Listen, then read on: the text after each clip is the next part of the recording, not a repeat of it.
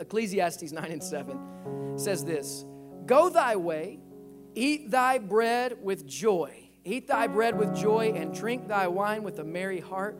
Some of you guys are getting too excited about that second part. "For God now accepts thy works." Here, the writer of Ecclesiastes, Solomon, very likely in this verse, was talking about the fact that you should be happy to be alive. He says in the next verse, "A living dog is better than a dead lion." Just rejoice because you're getting to live the life that you're living. And I want to hone in on that first phrase, and that is, eat thy bread with joy. Eat thy bread with joy. For a few moments, I want to minister on this topic. Eat your bread. Eat your bread. Look at your neighbor and say, eat your bread. Look at your other neighbor and say, don't eat my bread. It's mine. It's my bread. It's my joy. I eat my own bread. I don't know. I just feel like we need to pray after that. Let's pray together. Thank you, Jesus, for all that you've done. Thank you for what we feel in this house. The joy of the Lord is our strength.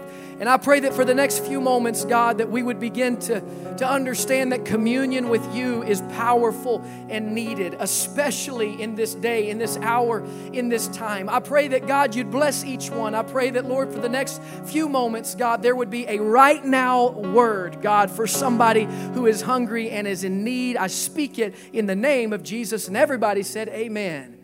You can be seated. In preparation for this sermon, I stumbled across an article which was titled, "The Most Important Thing in Human History." Let that sink in. I don't know about you, but when someone wants to tell me about the most important thing in human history, I figure I could spare 5 minutes.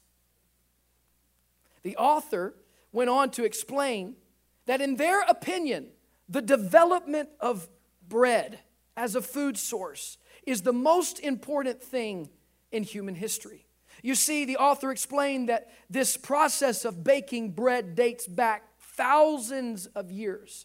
And although I don't have time this afternoon to recite all of the history, I will tell you this, that each civilization has always had a unique and specific relationship with bread. I don't know about you, but my relationship with bread comes to life when I'm at the Olive Garden. And I tell them, just keep bringing bread. How many times are we going to go through this? Don't even ask if I want more bread. If the basket's empty, keep bringing the bread. Keep the salad, bring the bread. Amen, somebody? Amen. Oh, you know what, Jordan? That's perfect. I was going to say you could just take the little black table that was right there. But now that you're already, no, let's do it. Let's go all in. I like this. Can we give it up for Jordan, somebody? Amen. Bring the bread. Jordan is bringing the bread. Amen. There it is. I did not bring enough for everyone unless we cut it into very small pieces or unless God performs a miracle, which he's been known to do. But in Bible times, bread was especially significant, and it was a vital food source. Jesus understood this when he used the term bread. And of course, in the Old Testament, we see the allusion and the literal sense of bread, the symbolism being used over and again. But what amazes me about bread in the Bible is that history would tell us that it would literally take 2 to 3 hours of hard labor each day, most of the time done by the woman of the house, the wife, or the mother of the home. 2 to 3 hours just to make enough bread, a painstaking process for 5 people for one meal. Wow. Fast forward a couple of thousand of years to the 1920s in America, and a phrase becomes popularized, and maybe you've heard it. It's the best thing since... No, that's perfect, yeah. Sliced bread. It's the best thing since sliced bread. The phrase is commonly used today to describe how great something is, comparing it to the wonderful invention that we call sliced bread.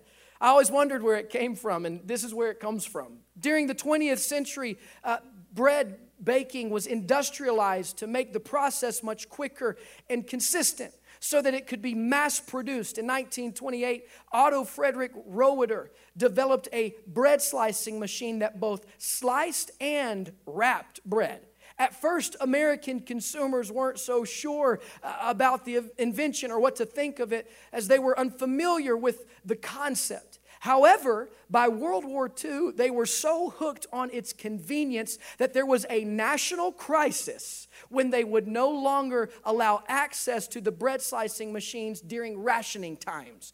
Initially, this was a part of America's war effort to stop producing the machine so that they could conserve the tons of steel that it took to make one of these machines. However, there was such backlash, even during wartime, that the unpopular ban was lifted after only 2 months.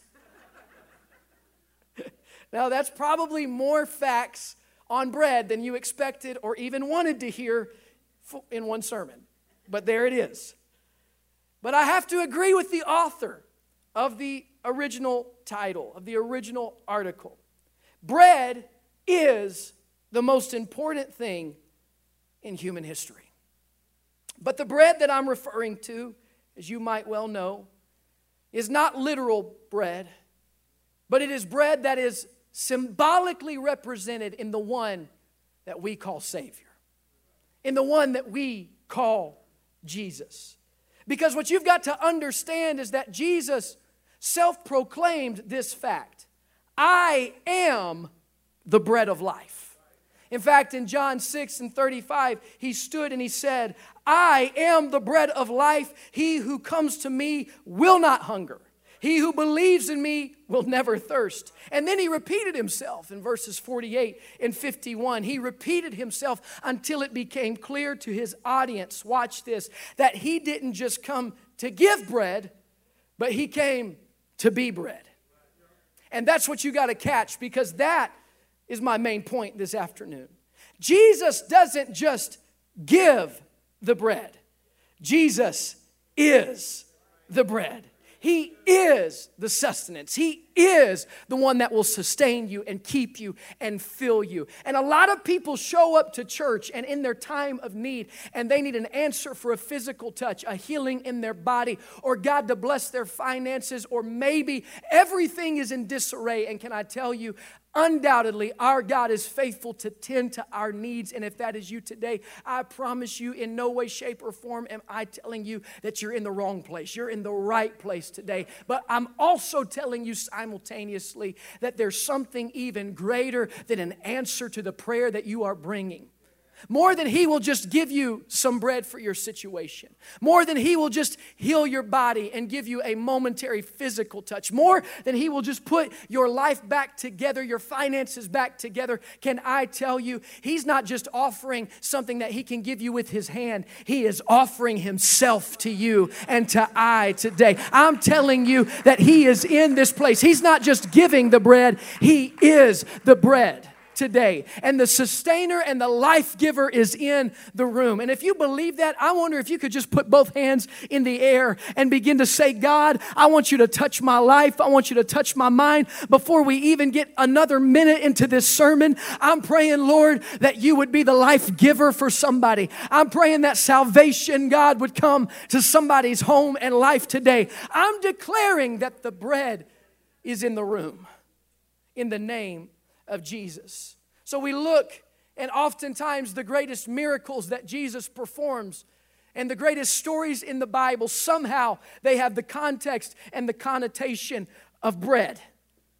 And so today, for a few moments, I want to maybe pull out a few points from these stories. And I think before we leave this place, we're going to be reminded that God is the one that sustains us and keeps us. In fact, right here in John 6 is a great place to start. Yes, Jesus there around verse 32 begins a sermon about being the bread of life. But did you know that that same chapter begins with Him breaking bread? Because in that same chapter, we have what is one of the most famous miracles of all time, because we remember that Jesus is being followed by the massive crowds because they want to hear his voice and they want to know what he has to say. And the Bible says they get to a far off place and he has the multitudes with him and his disciples come to him and we've got a problem. And they essentially tell him, Jesus, the people are hungry.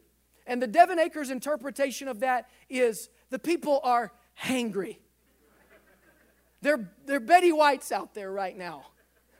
They're not themselves when they're hungry. Forgive me, Lord. What are we going to do? And I love this because what we find is in John chapter 6 and verse 7, Jesus is having this conversation and Philip has this answer. And I like it in the NIV. This is what it says in the NIV. It would take more than half a year's wages to buy enough bread for each one to have a bite. Isn't that a cool translation? We miss that in the KJV because we don't understand the word pennyworth or denarii, the way that they used money. But he said this, essentially, we don't have enough. And even all that we could scrape together, the best that we could do, everybody would get one bite. And everybody knows one bite of bread is just enough to make you even more angry than you were before. I'd rather have any bite of bread. And so he looks and Jesus says, bring the lad's lunch. You remember this story? Bring the child's lunch to me. There's one boy, and I love it because he thought ahead, and he has to give his lunch. I don't know about you, but I don't like sharing my bread with people that didn't bring their bread. But this lad, he submits himself to the will of God, to the will of Jesus. And you know the story. They begin to take that bread and those loaves and those fishes. And the Bible says that as the disciples begin to distribute it out among the crowd, it just keeps breaking. And it just keeps breaking, and it just keeps breaking. And by the time it is all said and done, the entire crowd is filled.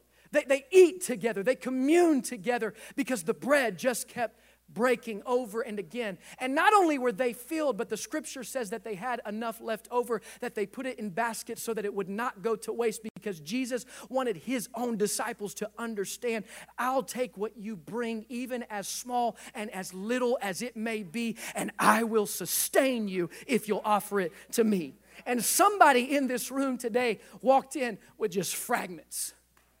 Somebody walked in here today knowing I haven't prepared my life the way that I should have prepared it. Things haven't worked out the way that I thought that they should work out. And I'm almost embarrassed to offer Jesus what I have because I know the need is so much greater than the supply that I'm bringing to him. And that can be a very humbling place to be. But I'm telling you, the principle from the Word of God is, if you will just hand me the pieces and the fragments of your life, I will show you that in my hands I can break the bread and sustain you. And I'm here to tell you, it doesn't matter what kind of brokenness or sin or shame you might be in today. I don't know if religion has left you empty. I don't know if people have broken your heart. I don't know if you're walking in with a wounded spirit or bitterness or church hurt or whatever it might be. But if you will take that sin and that shame, even if it's completely self-inflicted and your life has imploded because of your wrong decisions, if you will bring that to a Savior's hands, he says, listen, I am the bread. So if you'll just give me what you have, I'll re-break it and redistribute it. And by the time you turn around, you will see a miracle done in your life. Is there anybody that when you showed up to Jesus, you had nothing to offer him, but he took that little that you had, he took that willingness, he took that altar call experience and he broke it and he multiplied it over and again. I'm here to tell you, he's going to sustain you. He's going to keep you, but there's got to be a willingness to give. We see this same principle, but flipped in reverse. I love this because the Bible says, and we love this woman because she's a Gentile woman. She comes to Jesus in Matthew chapter 15, and the scripture says that her daughter is vexed and broken, and this woman is desperate. And I can feel it in this place today, as I feel every Sunday, as I feel in my own life. There's times that we get just desperate. And that element of desperation oftentimes is what drives us to that place that we need to be. And God will allow things in our lives just so that we'll get intimately acquainted with him. Because when I sense my own need and my own brokenness, that's when I'm driven to a Savior's arms. And the Bible says this woman comes to him knowing that she's a Gentile, meaning she doesn't have the lineage, the bloodline of someone who is Jewish, the rightful children and heirs of God. And yet, because she's vexed and her daughter is broken, she says, and she begins to cry out and ask for a miracle, begins to pray for a miracle. And at first, Jesus gives her the silent treatment. Now, in our 21st century culture, we'd be gone. We'd jet. That's it for me. He's not even talking to me. But when you're desperate, it doesn't matter. The Bible says she keeps pressing. And then finally, Jesus turns around and he says to her this famous verse. You guys ready? You remember this verse. Woman, it's not for me to give to the dogs what is rightfully the children's. Oh, yeah, that hurt. Now, here's something I read. I began to study this. Oftentimes, we misunderstand this, and you got to hear me right now. We misunderstand this because we think in our language, if somebody calls you a dog, it is the worst type of insult. Now, there are two words in Greek for dog here, and Jesus actually used the one that was less insulting. He specifically named the word for dog that meant pet. Now, I know that doesn't help a lot. But it made me feel a little better. You know, I love my dog, but I love my kids. You know what I mean? But what I found interesting here is Jesus was actually, he set her up for her response. You see what I'm saying? Jesus actually set her up. It was never the desire of Christ to not give her what she needed. Just get that in your mind. Okay, he knows everything. He knows all things. He wasn't astounded or shocked by the way that this conversation went. His sovereignty, where he was at, the Savior, he knew exactly. And can I just tell you, let me just take a side road here in this sermon. Sometimes you and I actually need the silent treatment from heaven. I know that's not comfortable to hear. But the fact of the matter is, sometimes we just have to seek and keep seeking. Sometimes we have to knock and keep knocking. Because depending on where you're at in your life, God knows how to get the most out of you. Come on, are there any good parents in this place that know that you can't just bend your will every time your child makes a request? Even if it's what they need, there are times that you're trying to develop something in that child because you realize there's a need greater than what they're asking for in the moment. And so in this moment, Jesus is developing and bringing something out of the woman. So not only would she be justified, but she would be justified in the eyes of those that were watching. Because the Bible says you got a lot of judgmental disciples that are standing off to the side. And when he says to her, don't you know that it's not for me to give to the dogs what is the children's bread? She answers back to him that awesome verse that we all love so much. She said, but oh, Master, even the dogs get the crumbs that fall from the master's table. Now, what I love about this is if you begin to study the way that this culture, this Jewish culture ate, they didn't have utensils, they didn't have chopsticks. Bro, they got in. You know what I'm talking about? Like, in. And so what the connotation and context here, scholars will tell you, is that by the time a piece of bread hit the ground, I'm not going to be drinking that later, am I? It was broken and sopping and wet. And so by the time it hit and let me tell you something. If you're a puppy, if you're the household pet, that's the way you want it to hit the ground. You just sop up all the soup and I want all the grease. Give me the real thing. So the connotation, the context here is that by the time that it would hit the ground, the dogs would come running because that was a treat for them. And so the woman takes this and says, but Lord, even the crumbs from your table would be enough to sustain me in what I need. And the Bible says that when Jesus hears those words, he looks and he says, faith like this have I not seen in all of Israel. Can I just tell you today, all you need is a touch, just a small touch from God. I'm just telling you, I want to remind somebody in this room. All it takes is one talk with Jesus in an altar to turn some things around. All it takes is one moment with him. I know it may just be a crumb to somebody else, but has there ever been anybody besides me? You find yourself in a dry place, maybe in a dry season, in a broken place, and then there's a moment in prayer that you just break through. And in that place of breakthrough, I know that song wasn't much to anybody else. I know that just looked like a little bit of a sermon to everybody else on Sunday, but it did did something for my spirit. It shook me. It sustained me. It filled me. It may have just been a message from YouTube, from an apostolic preacher that everybody just flies over, but for me, it sustained me throughout my week. It may have just been a trip to work. It may have just been a commute, but when I cut that worship music on my way, I know I just get 20 minutes of worship, but I turn my car into an altar. Just a little bit. It sustains me and keeps me. Man, I feel the Holy Ghost in this room.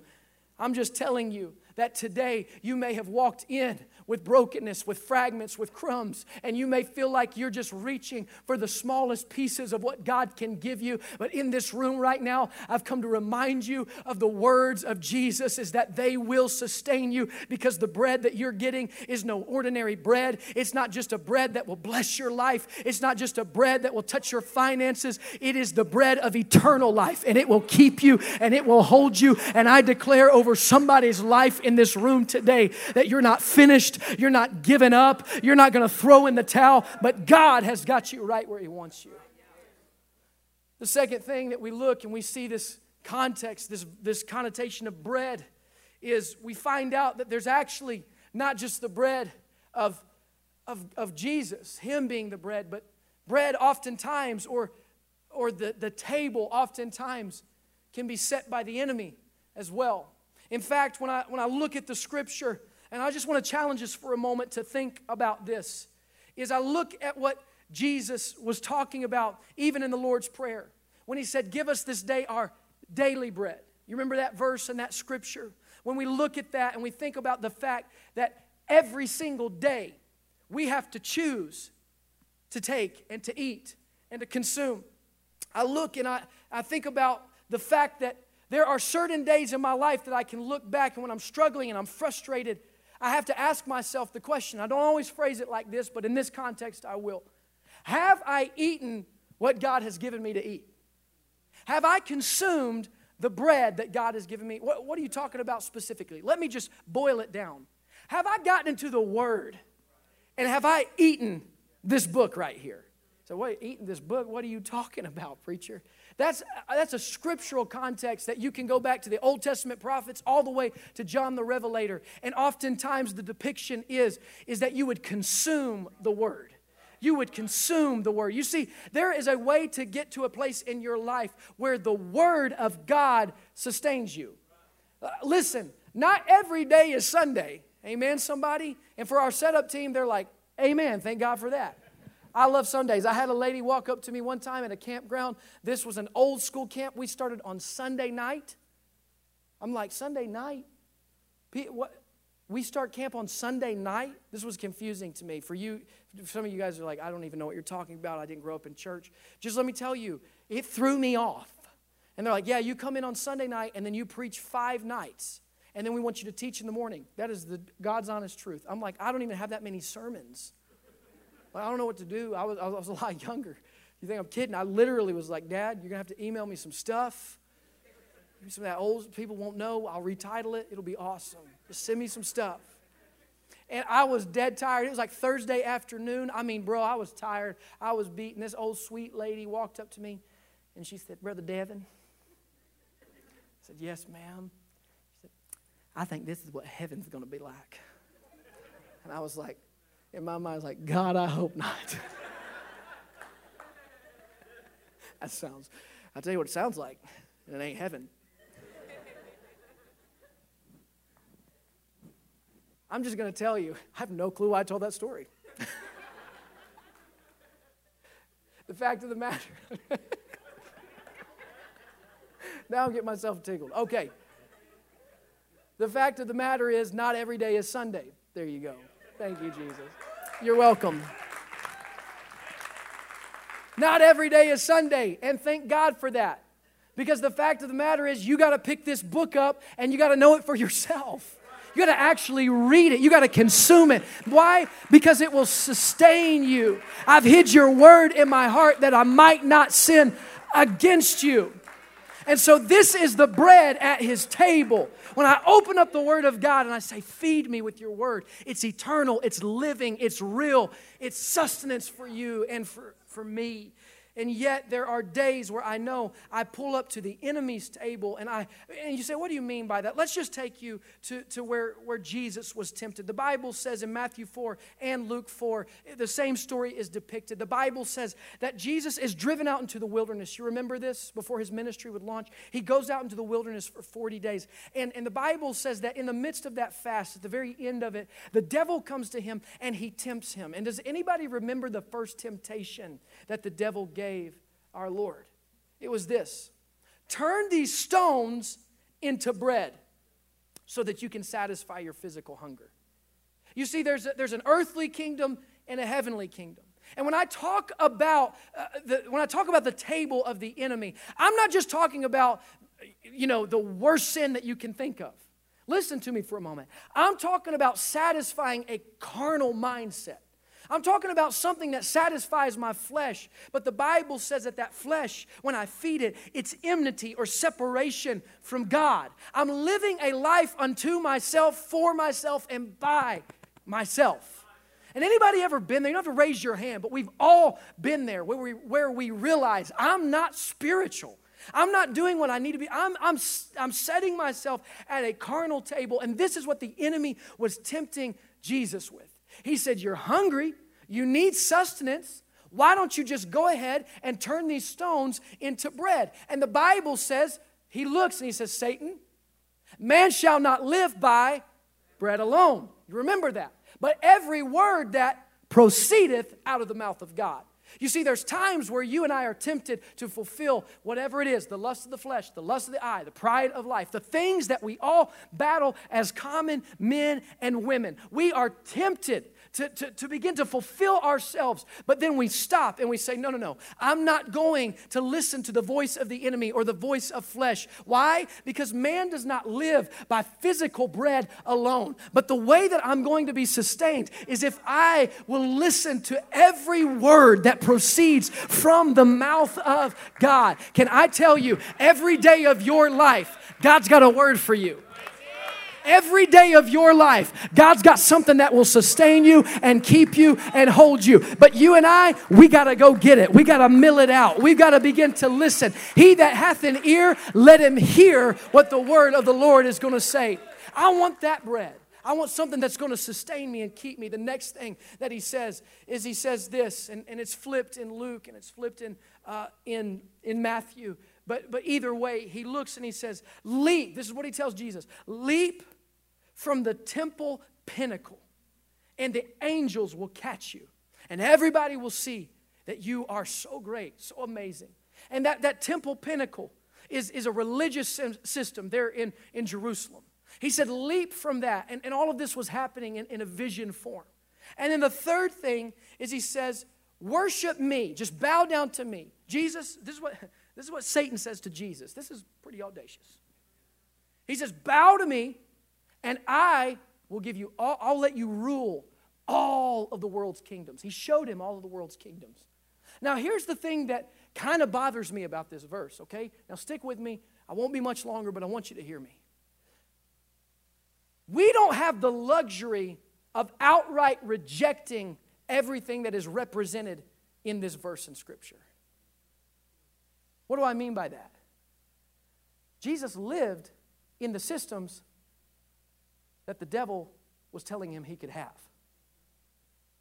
Jesus didn't live in the desert for more than 40 days.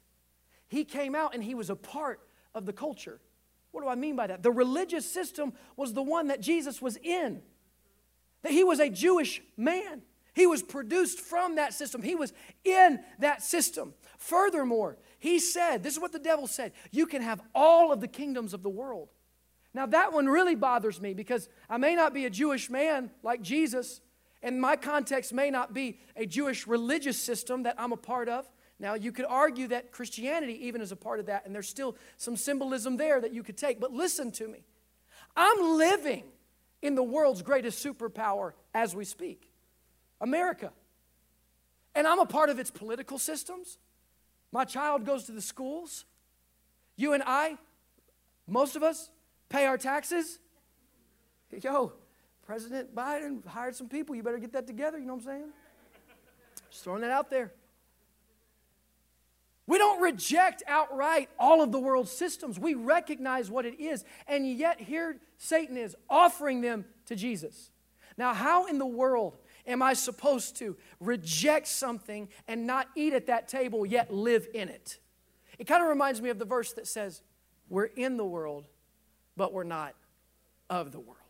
See, we're in this world, but doesn't it become difficult when you're constantly circling around the enemy's table? Doesn't it become difficult? Doesn't it remind you of the Babylonian captivity where Daniel and the Hebrew children were? And the Bible says that there Nebuchadnezzar was, and those evil kings were, and those political systems were, and they were saying, I know you have a different dietary system. I know that you have a different way of thinking. I know you have a different way of living, but could you just let down on that a little bit? And why don't you just eat at our table? That was a literal invitation. Just eat at our table. And yet they stood in the midst of that. And do you know that many of them stood not only on the outside, but what we find about Daniel and the 3 Hebrew children is that they were actually elevated within these systems because of their talent, because of their skill, and yet being elevated within the system, they still did not partake of the bread of the system. Now let that sink in for a moment. God wants to elevate you within the world and the context that we live in, and yet is going to give you the power so that you don't eat bread from the enemy's table. You see, I can be in this, but this isn't my master. I can be in this world. I can work in the workplace. I can excel there in the school. I can excel. I can even gain some popularity because maybe God has given you a personality or God has given you a talent or a skill. But you just best know I'm not going to be pulling my chair up to the enemy's table to partake. No, sir. I may be here. I may be in this, but I'm not of this. You see, my essence, who I am, I'm made up of something different. I'm not telling you I'm elite. I'm not telling you I'm better. I'm not telling you that I've done anything to earn it, but I am telling you there is one who is greater than any world system. And I don't get my sustenance. I'm not sustained by the world's bread, but every word that proceeds out of the mouth of God. Church, we need this word. We need this word. We still got to preach it. We still have to believe it. Man, I feel the Holy Ghost here right now. Thank you, Jesus. Thank you, Jesus. We are sustained by this word. If you would, go to Isaiah chapter 4. And I want to show you something there in verse 1. This is such an interesting scripture. Isaiah 4:1. It says this, if they have it on the screen. This is speaking of the last days. Now, Isaiah was talking about exile. He was talking about the children of Israel when they were in the midst of captivity, just like I was talking about, at least in a sense. Now, watch what he says. You got to catch this. In that day, 7 women shall take hold of one man, saying, we will eat our own bread. That interesting? That's interesting, isn't it? You mean I can have 7 wives? And they're going to eat their own bread? Some of y'all are like, well, never considered polygamy, but they're going to wear their own apparel. They're going to shop for themselves? Okay. Only let us be called by thy name to take away our reproach. Woo! Let that sink in for a moment. Do you understand that, yes, Isaiah was speaking of his day and time, but what even Isaiah didn't understand is that his prophetic word would outlast him all the way to the New Testament. When you fast forward to the book of Revelation, the scripture says that there's 7 churches. And what are we? The church is the bride. Leave that verse up there if you would. The church is the bride of Christ. So our husband is the groom. Our groom is Jesus. And do you know that he had aught with many of those churches?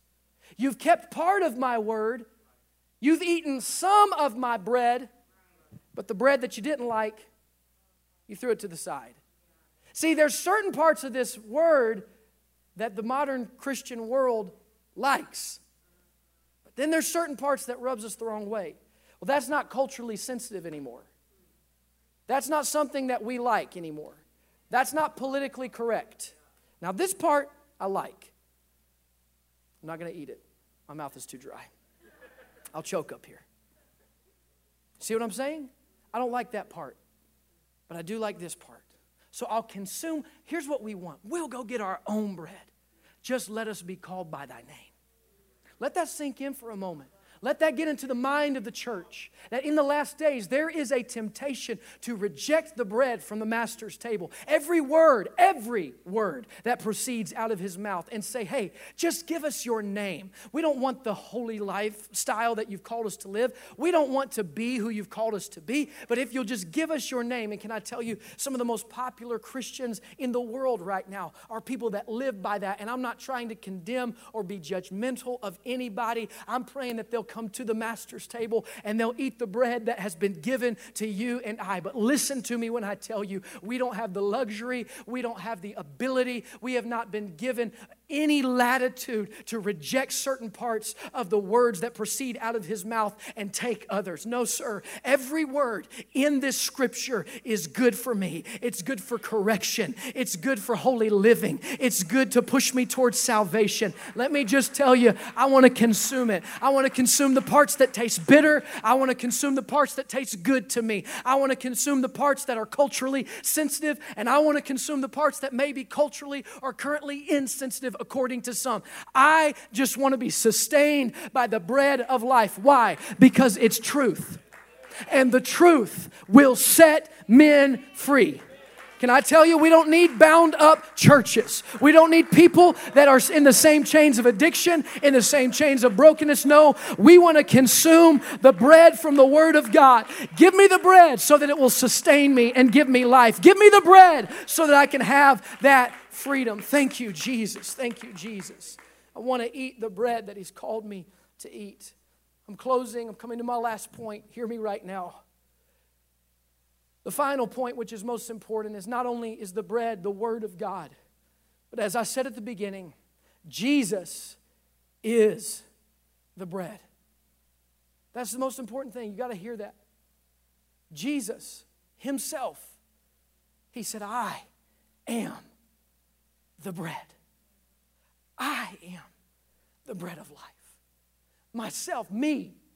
When you come and you eat and you dine, you've got to understand that I am, in fact, understand this, maybe you did or didn't know this, but it's so powerfully prophetic. The Bible says that He was born in Bethlehem. Remember that?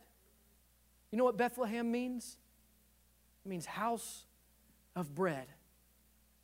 Come on, somebody. That's a restaurant I'd eat at right there. House of bread. Count me in. Akers love bread. You know what I'm saying? We do, man. We love bread. I love the smell of bread. I'm just telling you. It's and that's what Jesus is. Jesus, He came from the house of bread. And He is the bread. And so there He is. And you see this prophetic, and I could go back in Scripture. I don't have time. It could be a whole series just talking about this topic. But you've got to hear me right now when I tell you the connotation is this. Is when Jesus says, I am the bread of life. And then He says things like, choose you this day. You know, you've heard that scripture in the Old Testament. And He says, give us this day our daily bread. You know that Jesus specifically was saying, and it wasn't an accident, it was on purpose. What He was saying was this, is eating bread is an everyday process. We see the illusion of this in the Old Testament. You remember how God sustained His people in the wilderness? Manna from heaven. And the Bible says that they would have to consume it in that day. They would have to eat it then. Because if they waited, what would happen? It would corrupt. The worms would take it, and it would become disgusting and gross. Now, you got to hear me for a moment. The connotation, the idea that's being driven home is that every single day, you got to have relationship with me. You got to consume what is good. You've got to get in relationship. Hear me. I'm talking to a young church right now. I'm talking to some people who you're just now starting to foster your relationship with God. I'm talking to me right now. I can't live on yesterday's experience. I can't live on my father's religion and commitment. I can't live on another church's name. I got to know Him for myself. And can I just tell you, I'm getting to a place where with my own children in my life, my own challenges in my life, this feels more relevant than it's ever felt to me. When I'm in the worst situations of my life, it's when I realize, God, I can't live on yesterday's experience. I have to have You right now. I've got to have You today. I've got to have You in this moment. I've got to get in Your Word. I've got to have a relationship with You. Would you just close your eyes? Would you bow your head with me right now? God, I pray in this room that somebody, let conviction fall on somebody so that, Lord, they would begin to understand the importance of consuming you, of taking and eating of the body, which is that fellowship, that good part, God. I speak that in the name of Jesus. The reason, I'm actually glad Jordan put this table up here, because actually it makes a better point, because it's probably a better size, a more correct and accurate size. Hear me right now. The Bible says that in the Old Testament, there in the tabernacle plan, you did good, Jordan. I don't know if you heard me compliment you while you were running around, but good job, Jordan. You were used of the Holy Ghost there. That there was this table in the tabernacle. If you don't know what the tabernacle was the way that the Jewish people in the Old Testament worshiped. Because you had a holy God and an unholy people, okay?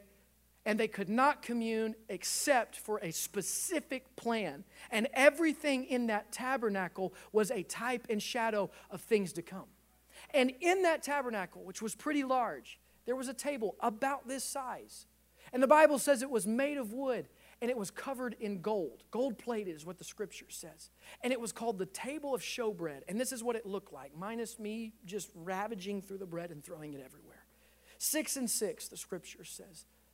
And what would happen at this table of showbread is we would see the symbolism of worship and communion. Hear me right now. The Bible says that the high priest would come in and he would go over to that table. And at that table, and I think about this because they didn't have, those priests in the Old Testament didn't have the revelation and the understanding of all of what they were doing because they didn't know Jesus. They didn't have the New Testament context, the idea of grace. But there they would come to this table. And at that table was represented so many amazing things. You can actually take that verse off the screen. I just realized it was still there. Thank you. You're doing an amazing job. It's like next week we come back, it's still there. She's like, you never said to take it down. And so there at the table of showbread, we see a symbolism of Jesus. And the first thing that is symbolized is this. And they knew this, they understood this in their worship. Was that God was telling them, I'm going to be your salvation. No matter what you go through, I will always be your salvation. I will always fill you. I will always keep you. That's a promise today for you, somebody in this room.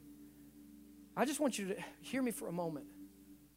Somebody in this room needs to hear this. The devil wants you to think that you're not going to be saved, you're not going to make it. That is a lie from the pit of hell. It is the greatest lie that you could hear, because there is a promise all the way from the Old Testament, all the way from the very first verse in the Bible that we see God is our salvation.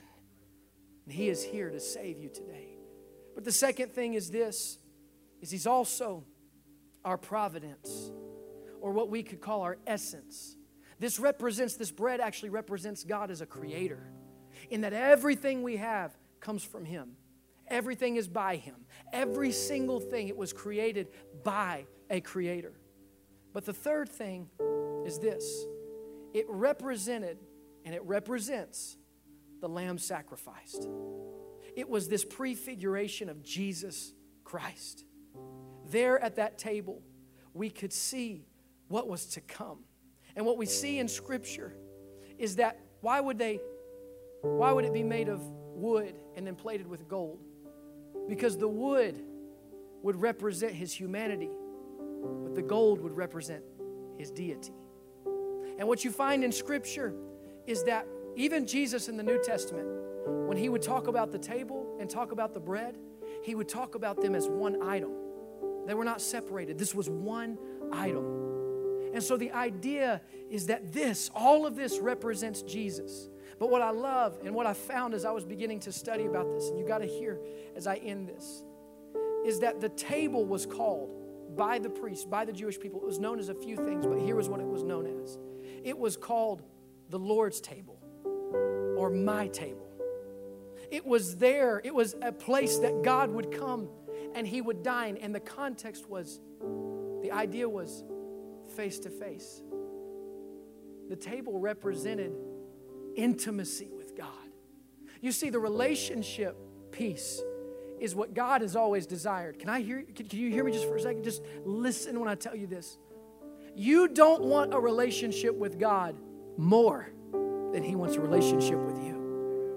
You don't want a relationship with God more than He desires it. He put it in His plan of worship. And He said, yes, you're going to go to the laver of water. You're going to wash your hands. You're going to worship. You're going to do many things. But there's going to be a moment where you sit down at my table and you look at me face to face and we commune and we sup together. That's why when we get to the New Testament, the Bible says hours before He would go and He would die on the cross, where does He sit down? We call it this: the Last Supper. And He looks at His disciples. And the Bible says they come to that private quarters, that room, and they look. And my dad was, Dad, I'm going to steal your sermon. Just like, so if you don't like it, you can get mad at him. But we were talking about this the other day, and my dad said he was reading. And this is interesting.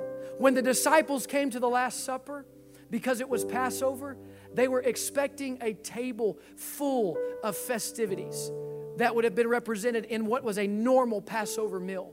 But the Bible says, watch this, what did Jesus have on the table? Only 2 items, basically: bread and wine. They were thrown off by this.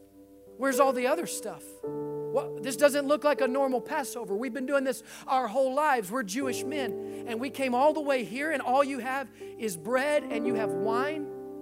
But then what does He say? He says, take, this is my body. Eat. It represents my brokenness for you. Drink. This is my blood that's poured out for you. And what do we call that? Communion. Communion. You see, that Last Supper, that moment, that place that they were at, what is He doing? He's saying, I want relationship with you. I want you every day to come in, and I want you to commune with me. I want you to wake up in the morning, and I want the first words out of your mouth to be, thank you, Jesus. Thank you for another breath. Thank you for the opportunity to know you. I want you in the midst of your most broken and worst place to be able to lift your head and come to that table and face to face see me. Can I tell you, I don't know where you're at right now, but I can tell you there's a table that's been prepared for you, even in the presence of your enemy. And that table is a place where you can see God face to face. How? Through Jesus Christ.